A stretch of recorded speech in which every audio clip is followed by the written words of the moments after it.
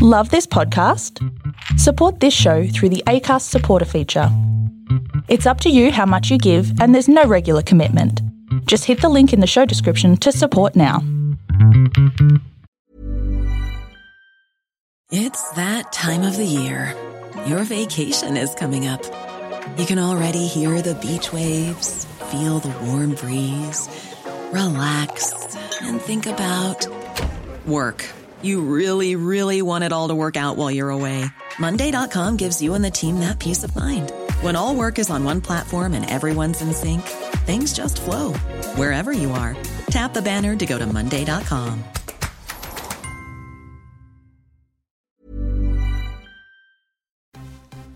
Coming up in this edition of the TV Black Box One-on-One podcast, we have a model, actor, occasional dancer, mental health advocate, and an all-round nice guy, and a son of Victoria's longest-running premiere. Let's talk to Nick Bracks.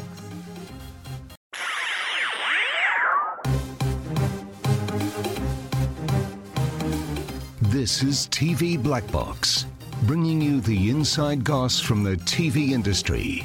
Hello, gorgeous people, and welcome to another edition of the TV Black Box One-on-One podcast. I'm Aaron Ryan. Joining me today is Nick Bracks, jack of all trades, business owner, entrepreneur, model, has acted in Neighbours, appeared on Dancing with the Stars, is an author, and a fabulous ambassador and advocate in the mental health space. Now, not all of this chat will be light. Mental health is a massive issue in our country, and talking about it is one step in the process of dealing with it. So I'm serious, there are going to be some heavy moments in this podcast, but for now, Nick Bracks, thanks for joining me on the TV Black Box One-on-One podcast.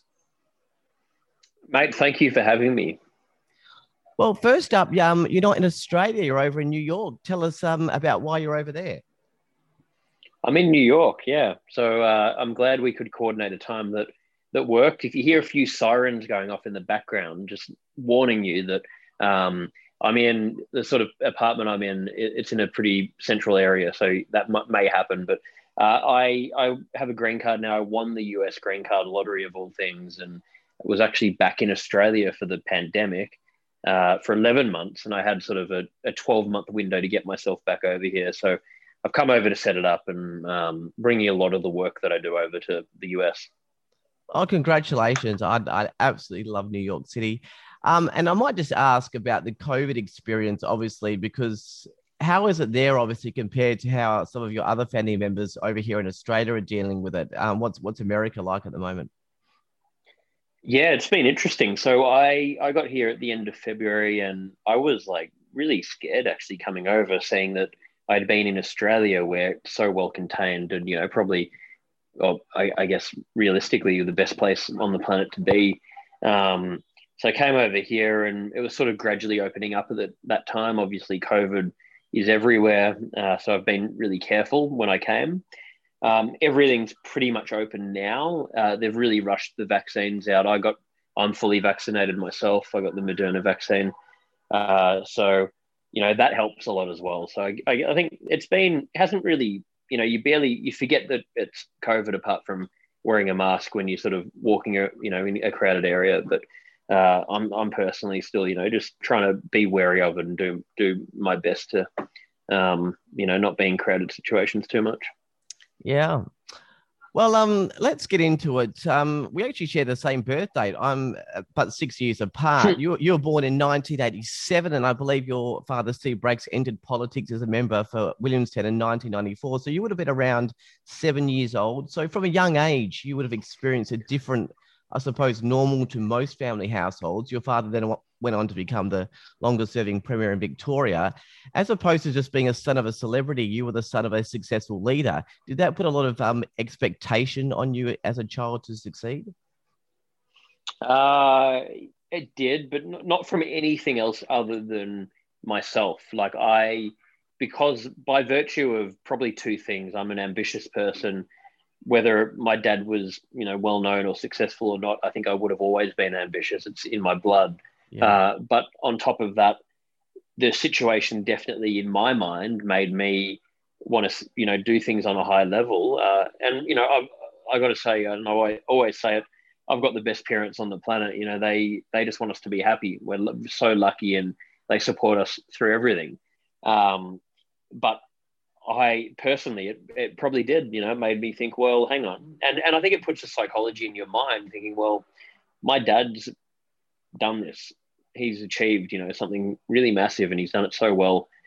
It gives you a belief that you can as well, but it also puts that pressure on if you've got the mindset of, I guess, like what I have. So, you know, positives and negatives of that, but all in all, you know, I wouldn't change anything, and it's driven me to, you know, go down the path that I've gone down. So there wasn't really any unfair pressure for you to follow either into politics or to do something really big with your life. The pressure just came from yourself, did it? Yeah, definitely. No pressure at all to go into politics. I mean, our parents, like any parents, just wanted us to be happy and wanted us to have stable careers and, you know, go down pathways that are going to be conducive to giving us a good life. And I've probably chosen, you know, that's probably been something that they haven't always, you know, understood. I've chosen a very tumultuous career path where I've never actually had a normal job, and I've started my own businesses, and I've been in the entertainment world and acting and, you know, public speaking and all that sort of thing. So it's definitely different. It's made it harder, but it's also been really rewarding. But yeah, again, it really is, you know, if I boil it down, and to this day, you know, I've worked on myself a lot, but I still do put pressure on myself. You know, I want so much out of life, and I have to every single day reel myself back in and remind myself that, you know, I can only do so much on this day, because you can get caught up in trying to, you know, think too far ahead and put unnecessary pressure on yourself. Well, that pressure that you talk about, you describe as an unhealthy obsession when you were younger with fitness to be an athlete. I think around 10 years of age that might have started, and that was even behind your parents' back. Can you tell me more about that? Yeah, well, that was the first thing. The first thing I wanted to do was play AFL football as a very young kid, and I grew up supporting Geelong and still do.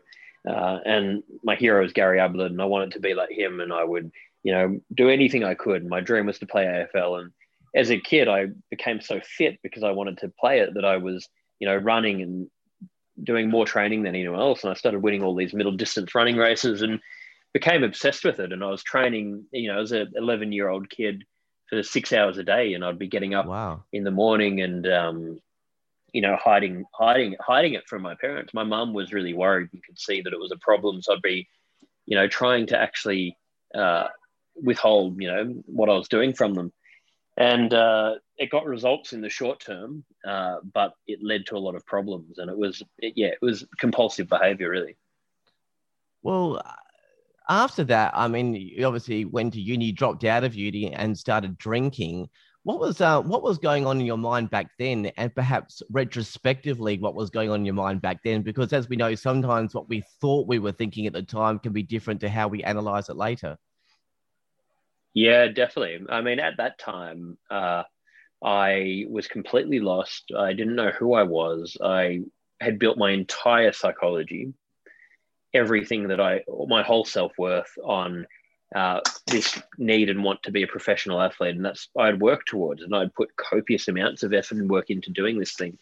And that, you know, I got so badly injured that I had to stop, and I didn't want anything else. And I was lost. And, you know, I also hadn't developed social skills. I'd isolated myself, and there's a whole sort of backstory to that. But because of the excessive training and, you know, everything else, and being very shy and vulnerable at the time, not having a lot of self-confidence or self-worth, I struggled. And I struggled after school and dropped out of this course and fell into a spiral and discovered alcohol. And it, you know, went down this really negative path. So looking back, you know, I just feel for, you know, that kid, and I have empathy for him, and I understand why. And, you know, in short, it's why I still do the work that I do now, where the core of what I love to do is just go and talk to people, share my story, talk about vulnerability, try and teach people that it's okay to be open and honest, and, you know, talk about your feelings, especially men, because we feel like we should have all the answers and be able to deal with all these different things. But at the end of the day, if I look back to my, you know, 18, 19, 20-year-old self, I look back to that kid and just, my advice to him would be, it's okay. You don't have to have all the answers. You know what? It's okay if you fuck up. It's okay if you don't know what to do right now. That's fine. You're 20 years old, like you've got your whole life ahead, and just take it back a notch.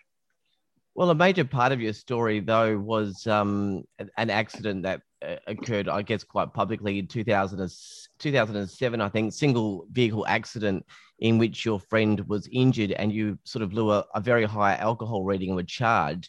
Can you tell me more about that accident and perhaps what led to that point more significantly? Well, that was all the same thing that I was talking about there. I was off the rails. I had dropped out of university. I was using alcohol to cope. I was getting in, dangerous situations on a regular basis. And at the end of the day, something's got to give. If you're putting yourself in that regularly enough, something's going to happen. And that did. Luckily, no one was badly injured. Could have been a huge amount, could have been significantly worse. By virtue of my dad being the premier at the time, that became a national news story, and it was a whole other thing to deal with. But again, my message around that is, I did the wrong thing. I owned up to it. I accepted all the consequences. I learned from it. I used it to go and try and help other people. And kids make mistakes, and again, we shouldn't ridicule people for making mistakes. We should punish them, and hopefully you learn from it. But, I didn't know any better at the time. I didn't know how to cope. I was confused. I was lost. I was acting out because I was I was not in a good way. And I didn't have any idea, at that time. I didn't have the self-awareness to know how to deal with it. Yeah. There's no other way to do this. I'm going to segue into, I guess, some lighter stuff, because I really want to come back and end this podcast with some more stuff about mental health. So I just want to go to other parts of your life for now. I think that, obviously anyone that knows you will know you for your modeling work. I mean, how did all of that come about? Basically, I had been in the media. I was at university, and I got approached to do some modeling work. And the very first thing that happened, I was literally at an event, and one of the representatives for American Crew hair product approached me and said, "Oh, look, would you want to do this photo shoot? Would love to have you as the face of this campaign we're doing." And that ended up being on this catalog in GQ magazine, and that got seen. And then I got approached by modeling agencies and started getting asked to do different things. And sort of the first thing I did was Maya Fashion Week, and walked in this parade there, and they made a bigger media event about it. And it sort of went from there. So it wasn't something that I really planned. I guess it probably came about from being in the public eye and, getting approached through that, and went from there. Well, I guess it seems like a funny question to ask, but I mean, do you enjoy modeling? And I ask that because you seem like the opposite stereotype to a model. I mean, obviously in the looks department, I mean, everyone knows you drop dead gorgeous, but you seem so nice and humble and down to earth. You talked about being shy and vulnerable, opposite to the bitchy or cattiness that or being a show off that some people might associate with the model. But you also then seem so comfortable walking down a runway or being on television in a pair of undies. I mean, do you actually enjoy the modeling part, or is it a means to an end? I mean, first of all, I'd say drop dead gorgeous is a massive overstatement, but I'll take it. Number two, look, I don't, modeling, I don't enjoy. I love acting. Like I'm really grateful that I fell into that work, because and look, if I'm brutally honest, the reason I pursued that and then was on reality shows and did all that stuff at the time, I was 20, 21, 22 years old. I was young, and I was probably mentally younger than a lot of people that age. I didn't know who I was. I was vulnerable. I was insecure. Like I'd said earlier, I wanted to be a professional athlete, couldn't do that, felt like I had no self-worth. And I was, in Melbourne anyway, like becoming very known as a public entity. And I was getting people approaching me, especially when I'd been on these reality shows. And that was, to me, fueling this fire of thinking, okay, now that I'm doing this stuff, people know who I am, and that means I'm worth something. And I just wanted more of it. And, looking back, I don't blame myself for doing that. But at the same time, it's a horrible reason to try and do anything. And it's actually, again, why, I'm a big believer in life, that to be able to, talk with authority on anything or understand anything or help other people, you got to experience it yourself. And I've got empathy in so many areas because I've suffered from depression. I've been through hell and back. I've had these experiences where I was, that guy that was seeking validation by trying to become famous or wanting attention and all that kind of thing. And that was the appeal for me. Modeling to me isn't something I, enjoy pursuing. But it also opened a door that, the reason I got into acting in the first place was actually because again, if I'm honest, the short answer is I was getting all of that attention. I thought, how do I get more famous? I want to be an actor now.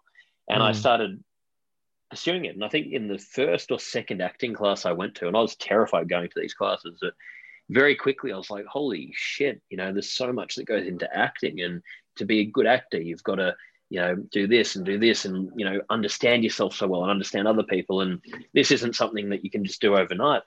And pretty much after like a month of doing that, I was loving it so much that, and it was helping with my public speaking that I was sort of getting into at the time, that I just didn't even care anymore. I was like, I don't even, I was like, I actually found something that I truly liked, and it helped me. And it was not even about getting work in that industry. It was just about personal growth. So all of that stuff led to something that, I now really value, and for, reasons that are not about wanting attention or validation from it. But, that was why I was doing it at the time. And I think that's pretty common with a lot of people, not just in, modeling. I think it's a big problem.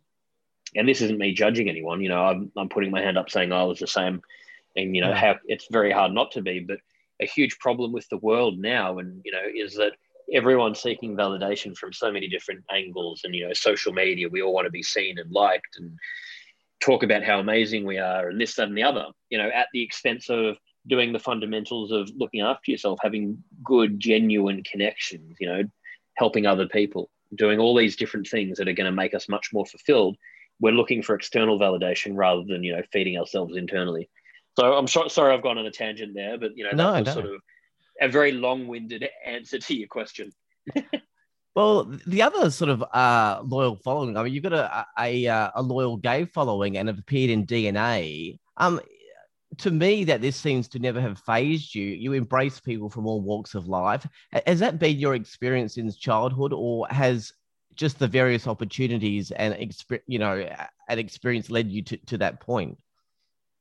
I think, again, a combination. My parents I've got a younger brother and sister who are both amazing people. And my parents have raised us very well and taught us good values and, to respect other people and taught us that everyone's equal. And, it's not something that I even think about. I find it, offensive to even not, I guess even offensive to label people or talk about it. Like, it shouldn't, like, I'm so glad with how far all of this has come, because it shouldn't be something people even flinch at. But so it's how we've been raised. And then I think it's how I naturally am as well, where, like the work I do now, where it's all about empathy and vulnerability and understanding people. My probably number one thing is I'm fascinated by people, and I want to understand why this person in front of me, I want to know what they've been through. I want to know how they, what experiences have they had? How have they come to, this position in life? And it really upsets me when people judge anyone, because none of us know what that person's been through. So that was when that sort of happened, I completely embraced it. And I thought, well, that's fantastic, and some of my best friends are gay. It just wasn't, even a question for me about, is this a good or a bad thing? It was like, great, thank you. I was like so grateful that I had this following and these people supporting me, and I wanted to give back to that community as well. Well, you had another following when you were a finalist in Clio Bachelor of the Year.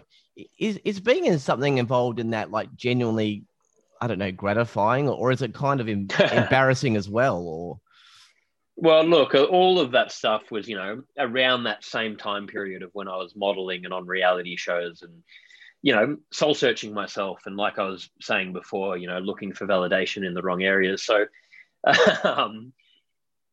to answer your question, is it validating? Absolutely not. I mean, it's laughable that you're having a competition where you're trying to decide. I mean, how the hell do you decide who the Bachelor of the Year is? Or, the show The Bachelor? How do you decide who, these are ideas plucked out of thin air. It's all marketing campaigns.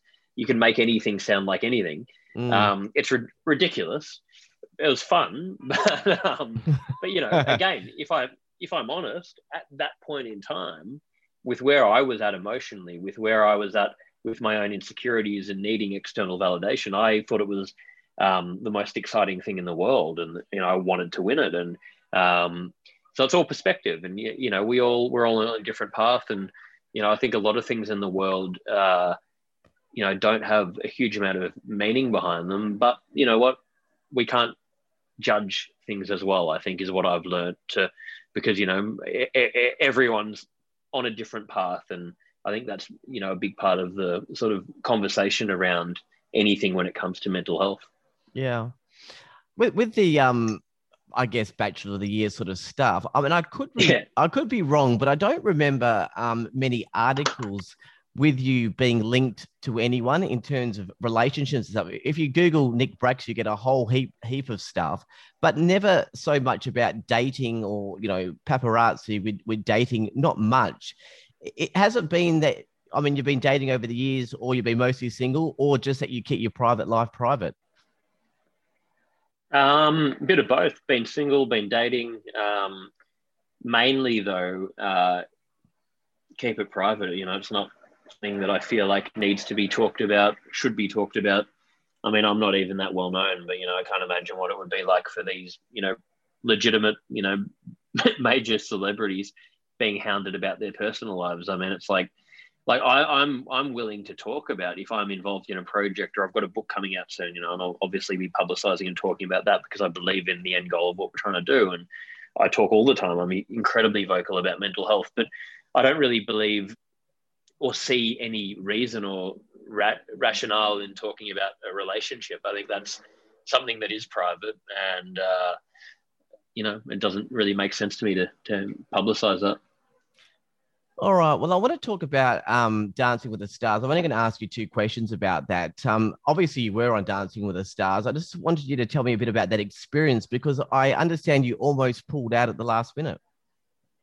I did. I was terrified. I was so shy and insecure, and I'd coming out of this bout of depression, and I'd been through university and got over this fear of public speaking, where I was so terrified that I almost pulled out of the course at university, and I'd vomit talking in front of 4 or 5 people, and wow. I had to read off a sheet of paper, and I'd be literally like looking at the floor and shaking and mumbling as I was like talking, and I did almost pull out of it, and it was only because I had to get some structure in my life and, get on track that I didn't.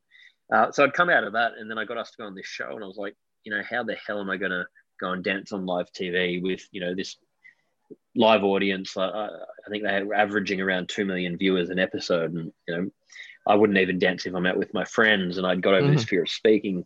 So I was on the phone to the producer about to pull out. And the only reason I didn't was because I thought to myself, well, number one, I was working with Beyond Blue at the time, and you get to work with a charity. And I wanted to, even at that point, I was like, I want to help in mental health, and this is a chance to do it. And I thought, well, even though I'm terrified, this is a chance to really break me open and get over a lot of my, fears and insecurities and shyness. And I stuck to it for that reason. And probably one of the worst dances in the history of that bloody show, but I stayed in there for like 7 out of the 10 weeks somehow. A lot of people must have voted for me, and and it became, a really important experience for me. Well, I want to come back to this idea about how you feel about modeling, because with Dancing with the Stars, I was watching again your dances on the show, and I'm sure you'll remember the rumba you did with Jess, with the Robbie Williams song, and the shirt came off and so on. There was all this screaming, and much of the judges' talk was actually about your body as opposed to your dance. You made one throwaway comment that taking your shirt off was awkward. You must have been at the time, I can imagine, so focused on the dance moves and putting on this big performance, but then the reaction and talk is about your body. You seem to want to refocus on the dance. Is it's being, inverted commas, hot, for a better term, a double-edged sword? Yeah, I mean, I think in that it was like, yeah, exactly. It was just sort of the story behind the shirt thing was there was the two young guys on that show were me and Dan Ewing, who is an actor of Home and Away, and we became good mates and would sort of joke and take the piss out of each other. And there was all talk in the show of who's going to be the first. Someone on every season takes your top off, and so we were joking around. Everyone was joking about it. And it was like I think it was episode 3 or 4, and we thought, let's just do it because Dan's going to do it soon. Let's beat him to it, and wanted to sort of get a one up on him. So we did it in that and beat him to it, which is kind of funny. But yeah, I think, again, it comes back to, I guess like a little bit of a negative if you want to look at it that way in terms of people thinking, oh, you're a model and, you're just, parading it around and that's what your value is. But I don't really care because that stuff gave me a platform to talk about mental health. So without all of that, I wouldn't have probably gone down this, had the opening to talk about this stuff, and people can think what they want. Hopefully I've done enough in that area over the last 10 years since all that stuff that they've changed their perspective. And from what I see, they have. And I think that's, that's all that really matters, just what we actually do rather than what people think or what we say. And that's how I try and view everything, because like, we can't control, a lot in life, but we control what we do and, what foot forward we put. And I think if you live by that every day, you make life easier for yourself. You were talking about a passion for acting before, and of course, you did get a role in Neighbours. How did that come about? So I actually was very fortunate early on in my acting career. I was curious, trying a few different classes here and there. I was very green, had no idea, anything about it. And quite early on, got introduced to Craig McMahon, who's still my manager in Australia now, and he runs a film school in Melbourne. And he took me on and very kindly put me through his film school. And I did a full-time course and learnt a huge amount, and then kept in classes. And around that time, I started auditioning, and I think I auditioned for Neighbours maybe 5 or 6 times. And they had sort of said to me by the end, look, we like you, we want you for something, but we haven't found the right role. And when I landed that I actually got a call from my manager from Craig saying that, 6 months later, they want you for this role. And they had, had me on record. So I didn't even audition for that particular one, and got the role. And it was meant to be, I think, 1 or 2 episodes, and they extended it and turned into an ongoing guest role. And that's how that came about. And, was a really good experience for me early on in my acting career. Mother's Day is around the corner. Find the perfect gift for the mom in your life with a stunning piece of jewelry from Blue Nile. From timeless pearls to dazzling gemstones, Blue Nile has something she'll adore. Need it fast? Most items can ship overnight. Plus, enjoy guaranteed free shipping and returns. Don't miss our special Mother's Day deals. Save big on the season's most beautiful trends. For a limited time, get up to 50% off by going to BlueNile.com. That's BlueNile.com. There's been a lot written about the culture of Neighbours and racism on the show, mental health with some of the stars from different cultures. In retrospect, was there anything concerning that you saw, or not really? There wasn't. I only heard about that briefly, and I, don't know anything about it. So obviously it's a terrible thing if that happened, or, apparently what happened, which, I think is horrible. From what I saw, it was a really positive experience. One of my close friends, actually, I'll give him a shout out, Tim Kano. Hopefully he listens to this. He's one of my best friends now, and, I met him on it and we really bonded. And, that's probably one of the great things I take out of it, a friendship that I made. And the cast were really accommodating. All the crew were really great, made me feel comfortable. I was nervous probably on the first drive in there, and by that afternoon I was completely comfortable, and the rest was, all smooth sailing. So it felt to me like a really tight knit group. But again, like anything to do with racism or anything like that in any workplace is a shocking thing, and definitely that if that happens, it needs to be dealt with. Yeah. Well, let's get into, I suppose, it's considered the more heavy stuff. In one of your videos, you talk about someone in Australia committing suicide every 40 seconds. I mean, that's extraordinary. Obviously, that would not include, attempted suicides. I mean, I fall into that category, an attempted suicide after the death of my sister. You dealt with all sorts of issues growing up, compulsive OCD type issues, pressure. What would you say to someone that says to you, what are you on about, Nick? You've got loving, supporting parents. You're drop dead gorgeous. You have opportunities thrown at you. Why would you feel like that? Or why would you feel all of this pressure when you've got everything going for you? Yeah. And exactly. It's a shocking statistic. One person around the world every 40 seconds commits suicide. But, the point, and this has come up in a lot of the talks I've done where I've been in a factory and, people were laughing at me at the beginning because these guys have dealt with some really heavy things, and I emphasize with them about it. And they're like, this young guy, and they've got a perception of me. Why, who the hell's this young guy to come and tell us who have been through all these horrific things about mental health? And I get it. But at the same time, my answer to that is, well, I'm trying to show an example. I'm not unique. My story is not unique.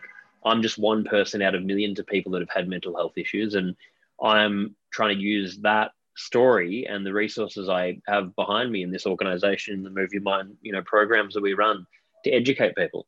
And this doesn't discriminate. It's not about anything external. I mean, it can be brought on by that, of course, but there's so many elements and it's so complicated, and it's something that can affect anyone. And I think that's where we need to get at, not labeling or judging or looking at who's better or worse or, in the middle. It's about if someone's suffering, then they should be comfortable to talk about it. They should be made to feel comfortable. And they should be, even if they don't have in their immediate family or friends that support system, they should be able to access it through various different means. And, I'm talking about it for that reason as well, to show that, well, yeah, great. I'm on paper might have things going for me that people think should not lead to having that. That's nothing to do with it. We're all human. We feel things. And I'm sure there's a lot of people, there's a lot of very wealthy people, a lot of celebrities, as we all know, that suffer from mental health issues, and it doesn't discriminate. Well, I guess, you talked about it. It doesn't discriminate socioeconomic backgrounds, gender, race, sexual orientation, sexuality. Although we do know, though, that there can be higher rates, though, in certain demographics, right? Definitely. There can be higher rates in certain demographics, and it can be exacerbated by certain areas, of course. And, I think an important thing to remember is when it comes to the topic of mental health, it's incredibly complicated. And, what works for one person might not work for another. And we need to, again, the big thing I talk about is we need to talk about this, and we need to be educated about it, because we just need to understand what's out there and what's available to us. For one person, it might be that a psychologist is going to be, doing regular work with a psychologist is going to be the resource that they need. For someone else, it might not work. They might need help from a friend to just talk to or vent to. They might need a combination of a lot of things, an exercise program, meditation, seeing a psychologist every 2 weeks, being on antidepressants, can help a lot of people. So the landscape for, how to explore this is really vast, and there's so many different things to delve into. So my big thing on that is we just need to be educated so we can actually understand on a societal level some of the points you're bringing up. Well, you've done a lot and are still doing a lot in the mental health space. For the audience, it's really simple for the website. You can go to nickbracks.com. Look, there's a lot of content in there, but tell me more about the Move Your Mind podcast. Yeah, so Move Your Mind is a mental health-based podcast where we're interviewing a range of profiled people and experts. And really the goal of that is we're just having these open and honest conversations. And with these people that are, that are known and that have a public profile, it's less about their career, more about who are you as a human? What have you been through? What did you have to go through to develop the mindset you had? trying to, extract that to help the listener, and then learning from different experts. So we started that about a year ago, had a lot of traction through it, which has been great. I've rebranded everything I do now into Move Your Mind, and we have video programs and audio programs. I do public speaking, where I've got a book coming out called Move Your Mind, being published by Wiley, and that gets released in August this year in Australia. And that's, again, sort of combining a lot of the stuff I do, and it's got a common thread of my own insights and story and interviews from experts and celebrities. And it's a really, I guess, in short, a mental health Bible that people can hopefully pick up and use as a toolkit to learn and to actually guide them in, what can I do? How can I help myself? I like the title Move Your Mind, because to me, it seems 9 times out of 10, it's a simple wiring in our brains that stops us from being who we want to be. In your case, you had a supportive family, a successful modeling career. I'm sure finances were okay, but you were grappling with fear and pressure took over your life. So I guess if you can move your mind, you can overcome anything, right? Yeah, exactly. If you can move your mind, change your perception, even on a simple term like movement, actual physical movement helps so much with our mindset. So I think there's a lot of, things to be taken out of the name Move Your Mind. And, that's why we came up with it in the beginning. And I think that's what, hopefully we're educating people about, just move your mind, change that perception. Even if it's changing it by, 5%, just try and see things from a different perspective and open yourself up to other ways of looking at things. Well, there's so much you're doing right now, and you're even offering training for employers. Tell me more about that. Yeah, so we offer, I do public speaking. I've been doing that for 10 years. We've got programs where they're video and audio-based learning programs. They come with the main course is a 10-part mental health masterclass course. It's almost like a mental health 101 learning kit. We've got psychologists, we've got different experts for areas around nutrition, sleep, meditation, anxiety, different models, habit formation models. And it comes with workbooks and printable toolkits as well. So we license that into companies, and it's designed to be an ongoing toolkit to help learn. And you can also purchase that if you're an individual. Anyone listening, if you go onto my website, you can actually find it on there and purchase it for your own use. I want to go through a few scenarios, perhaps, and you can throw in some advice there. Now, in a previous question I asked you, I think you generally answered this question, but if you want to add sort of anything more to it. So the first scenario, you have a brilliant young man with a beautiful and successful and supportive family. His father is successful and well known in the community and across the media. And although this young man loves his father, he wants to step outside the shadow of him and goes about it in almost an obsessive way. He drops out of university, is involved in a car crash, and becomes high profile. That becomes high profile, and he's grappled with fear and pressure. At the height of all of that and the car crash and everything that's going on with this young man, what advice would you give to him? It would be pretty simple. I'd say to him, you know what, you are enough. You don't have to prove anything. You're already fundamentally enough as a person, and it's going to be okay. You don't have to have all the answers. Life's going to be confusing, and that's probably never going to change. No one ever has all the answers to anything. So I'll just be really saying that you're enough as you are right now, and it's okay. It's okay to be confused. Yes, and for those of you playing at home, that of course was the story of Nick Bracks. Here's another scenario. So you have a young man with a horrific childhood, sexual abuse, emotional abuse, manipulation, negligence, who, like the previous example, wants to escape the shadow and be himself. His support and only real support is his sister, who he cherishes, but ultimately dies when she's 15. The young man attempts suicide, gets through that, but lives in fear of trust to the point where he's not been in a relationship for 20 years. He spends most of his life in an advocating role and community service role. He also works in sections of the media and ends up interviewing a guy called Nick Bracks about mental health after after the death of his sister and haunted by trust issues, and with all his past, he obviously wants to move forward. How can he successfully move forward? Well, first of all, I'd say, and I think I know who we're, talking about here, but I would say, he's got to give himself credit for what he's been through and, how much resilience, I think more resilience than almost anyone on the planet to go through all of that and come out level-headed. And I think that, is a more worthy achievement than any amount of fame or money or other things that society often, praises people for. So I think giving yourself credit for that is the first thing. And then it's about reminding yourself that, we're all on a different path. We can only deal with what's in front of us, taking things one step at a time and trying to learn from the experience, trying to work on yourself, trying to have a good support team around you, having family, friends, having, therapists, but whatever that support team looks like, having that and checking in and doing things daily that are going to keep you on track. I know for me, it's like exercising every morning. I meditate. I write in a gratitude journal. I do my acting.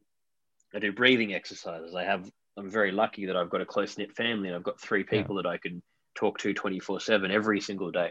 So things like that, having that in place and then, really looking at how can I use that experience to help others? So I think there's nothing more meaningful than that. So I think it's often comes down to just reminding yourself that, giving yourself credit for what you've been through and overcome and, the path that you're on. I will sort of preface, with a footnote with that and just say, like Nick, I've actually done a lot of public speaking about my story and stuff. So in case anyone sends me emails saying, am I okay? This is stuff that's happened in my life over 20 years and I own my past. And I've actually spoken about my story in high schools and detention centers and things like that. So just in case anyone's going to send an email, if I'm okay, yes, this is something I've dealt with like Nick with his past and it's all good. The last scenario, and this is actually a friend of mine, a young man, drugs, burglary, has a 15-year-old girlfriend, ends up in jail for 2 to 3 years, comes out, absolutely transforms his life, gorgeous person on the inside and out, successful in the areas of fitness and within his profession, has the potential absolutely to make it big, but is held back because when people find out about his criminal history involving a 15-year-old, because ultimately that's still an underage offense, even though it was, they were very close in age and it was 15. But his determination and will is high. He's one of the most positive people you'll ever meet, but fears the past catching up with him and blocking opportunities. What would you say to this young man? Yeah, it's a tricky one. But what I would say is, everyone deserves a second chance. And if someone's owning up to their mistakes, I think it's different if someone's, denying or not taking responsibility for it. But if they are, and they're trying to better themselves, then I think, we need to be able to I think a big thing that I believe is the reason people are so judgmental about people in general is because we're not taught in society to understand a lot of the stuff we're talking about today in terms of emotional awareness and, relationships and people and what makes us tick and, how can we look after our mental wellness. So when someone acts out or does anything on a low level or high level, often we are very quick to label people. It's, very black and white. That's good or that's bad. They're in one of two categories. If they're in the bad category, we write them off. And, I think it's much more complicated. It's the gray areas of, hang on, what's driven someone to behave like that? Maybe they had a traumatic experience or maybe this happened. It doesn't excuse any behavior. People should be punished if they break the law or do something that is wrong. But I think we need to have empathy and try and understand why did people behave that way. And I think that's a real problem that in society, we more so just like to judge people than try and explore that side of it. Yeah, thank you for going through those few scenarios. That's awesome. There have been more and more claims about poor mental health from reality show contestants, especially in the news lately. They sign up to these shows with no real training or mental health advice on the effects of I guess, instant fame can have. They might get the villain edit on the show and are subject to online trolling, death threats, bad press coverage. Is there any advice that you can give to these sort of wannabe reality contestants? Yeah, I mean, I'd say definitely they should be going in with their eyes open. They should be, my advice would be that, if you're doing it because, which, sadly, I think the reason that most people do it, I could be wrong. I can't talk for everyone, but I think, and having been on them myself, I think people do it because they're seeking validation. They want to be famous. They think it's going to give them a career or, a TV career or whatever it is. And the reality is, maybe there are, I've been on Neighbours, and there's a few actors like Margot Robbie that have become movie stars after being on Neighbours, but they're not a movie star because they were on Neighbours. It doesn't mean I'm going to become a movie star. And the same as being on a reality show. Because you're on a reality show doesn't mean you're going to become this big star. So go and realize what you're signing up for, that it's fleeting, it's a bit of fun. You're probably going to be have people, taking the piss out of you and using you to, get a reaction, because that's the whole point of a reality show. It's about trying to prey on people and create drama. So I think if people can acknowledge that and understand what it is, then, they're probably not going to be as affected. I think the problem is most people just are desperate to be famous and go and do it. And after the matter, they realize that, oh God, I didn't know it would be this hard, or I didn't know, this is how they're created, or it's this fake, or this or that or the other. And then they, get affected by it. So I think people, it's probably more from the production side who are to blame, because, at the end of the day, it's preying on vulnerable people. Mm. Well, I want to get back to this guy, Nick Bracks. I'm interested to know what a typical week looks like for you. It seems that you sort of do a lot of different things. I'm wondering, what does a typical week look for you? Or is there a typical week? Yeah, it's like changing a lot of the time. Never quite typical, but in general, it is a lot of things, but it's all under the banner of Move Your Mind. That's my company that I'm building. So that whether it's public speaking, creating our programs, the podcast, the book, we're building this Move Your Mind mental health platform into a media company. And the core of everything we're doing is creating media content that we can educate people on a mainstream level about mental health. And that goes into, in the future, even making short films and feature films in that realm, where we can have the underlying message of mental health, but use it as an educational tool. So that's really what Move Your Mind does. And then the other thing I do outside of that is acting. So on any given day, I'm doing my own, practice.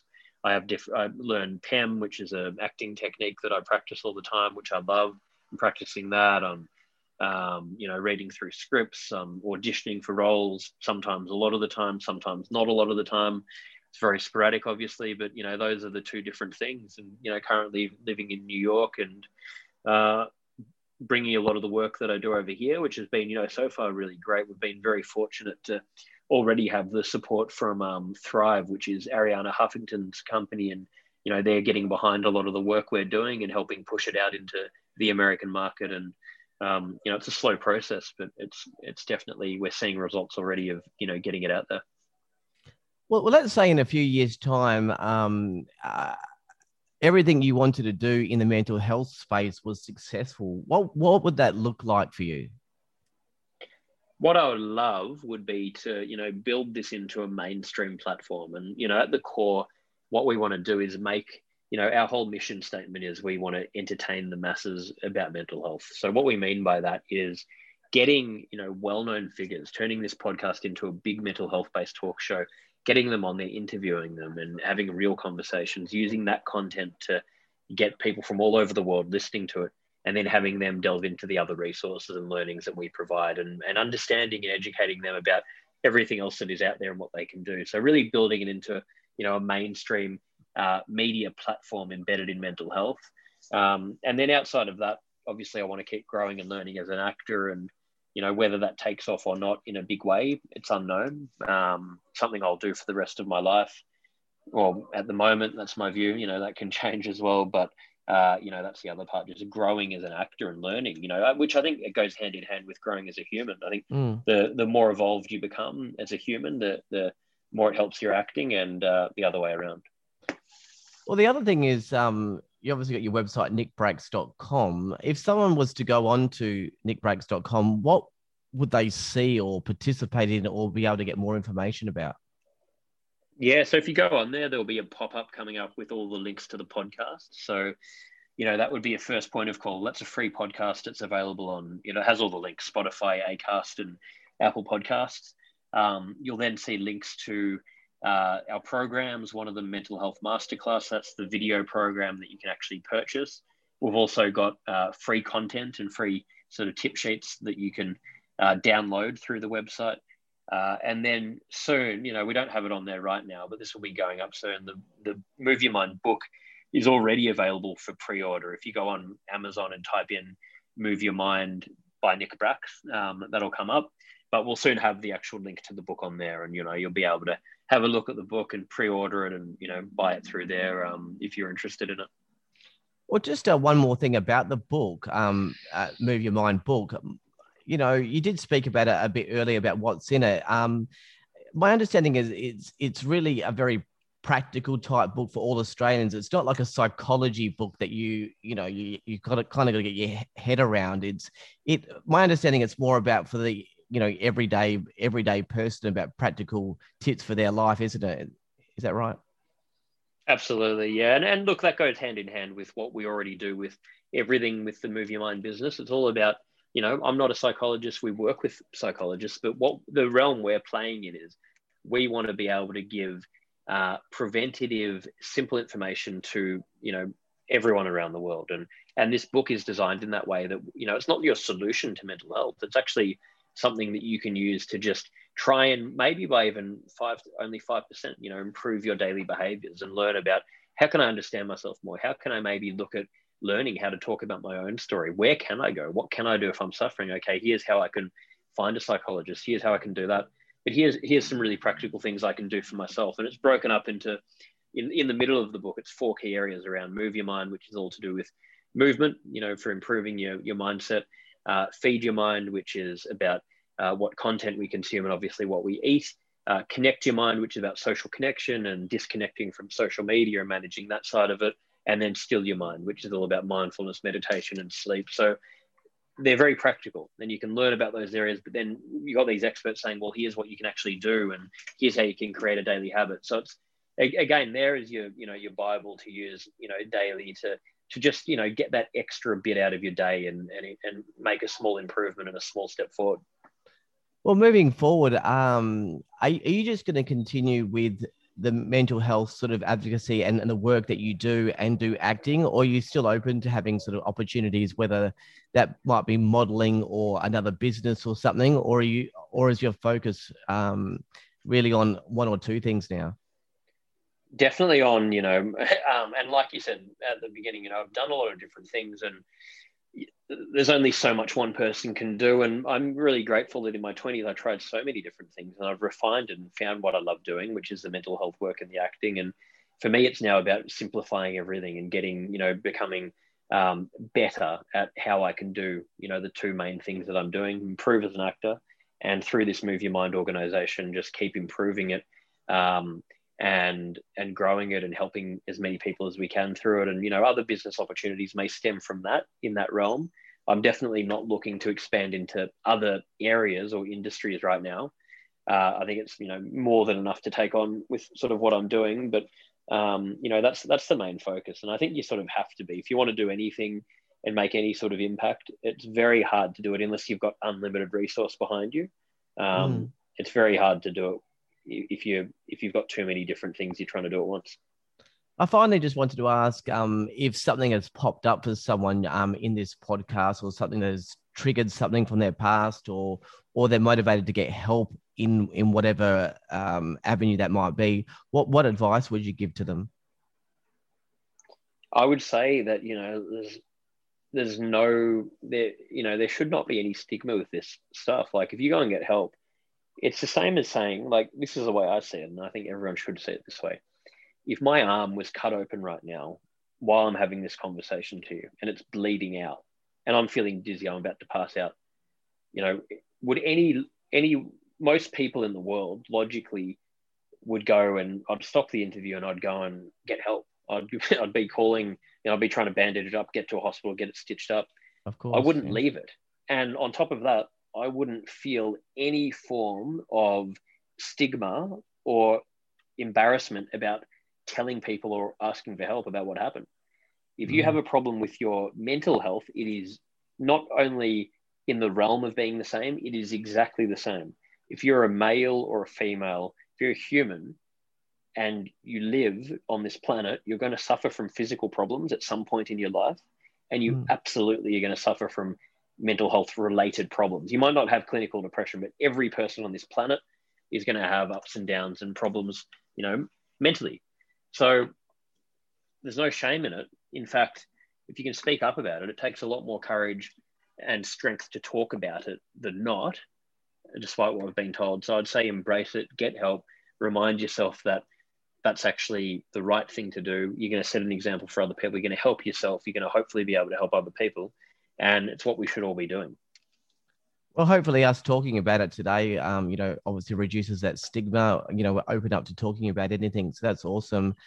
Nick Bracks, we'll leave it there, but thank you so much for your time. I love the fact that you are so real and humble and able to honestly open up about your past and use it as such a powerful way to help people with their everyday life. So you do an awesome job and thank you so much.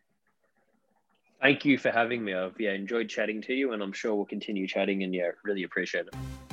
Nick Bracks there. He has just completed an online interview with Rob McKnight, so you can go to the And Rob and Robbo Show Facebook page to view that. His book, Move Your Mind, How to Build a Healthy Mindset, is available on Amazon. I will add the link to the podcast on the TV Black Box website. A gorgeous man inside and out, owning his past and setting his future to help others, which is awesome. That's it for this one-on-one podcast. You can catch up on previous episodes this year, including Tony Barber, Noni Hazelhurst, Todd McKinney and others. And you can catch all the latest television and media news at tvblackbox.com.au. Until next time, look after yourselves and bye for now.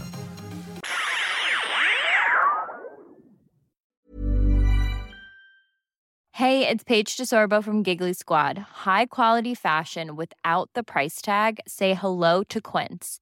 I'm snagging high-end essentials like cozy cashmere sweaters, sleek leather jackets, fine jewelry, and so much more. With Quince being 50 to 80% less than similar brands.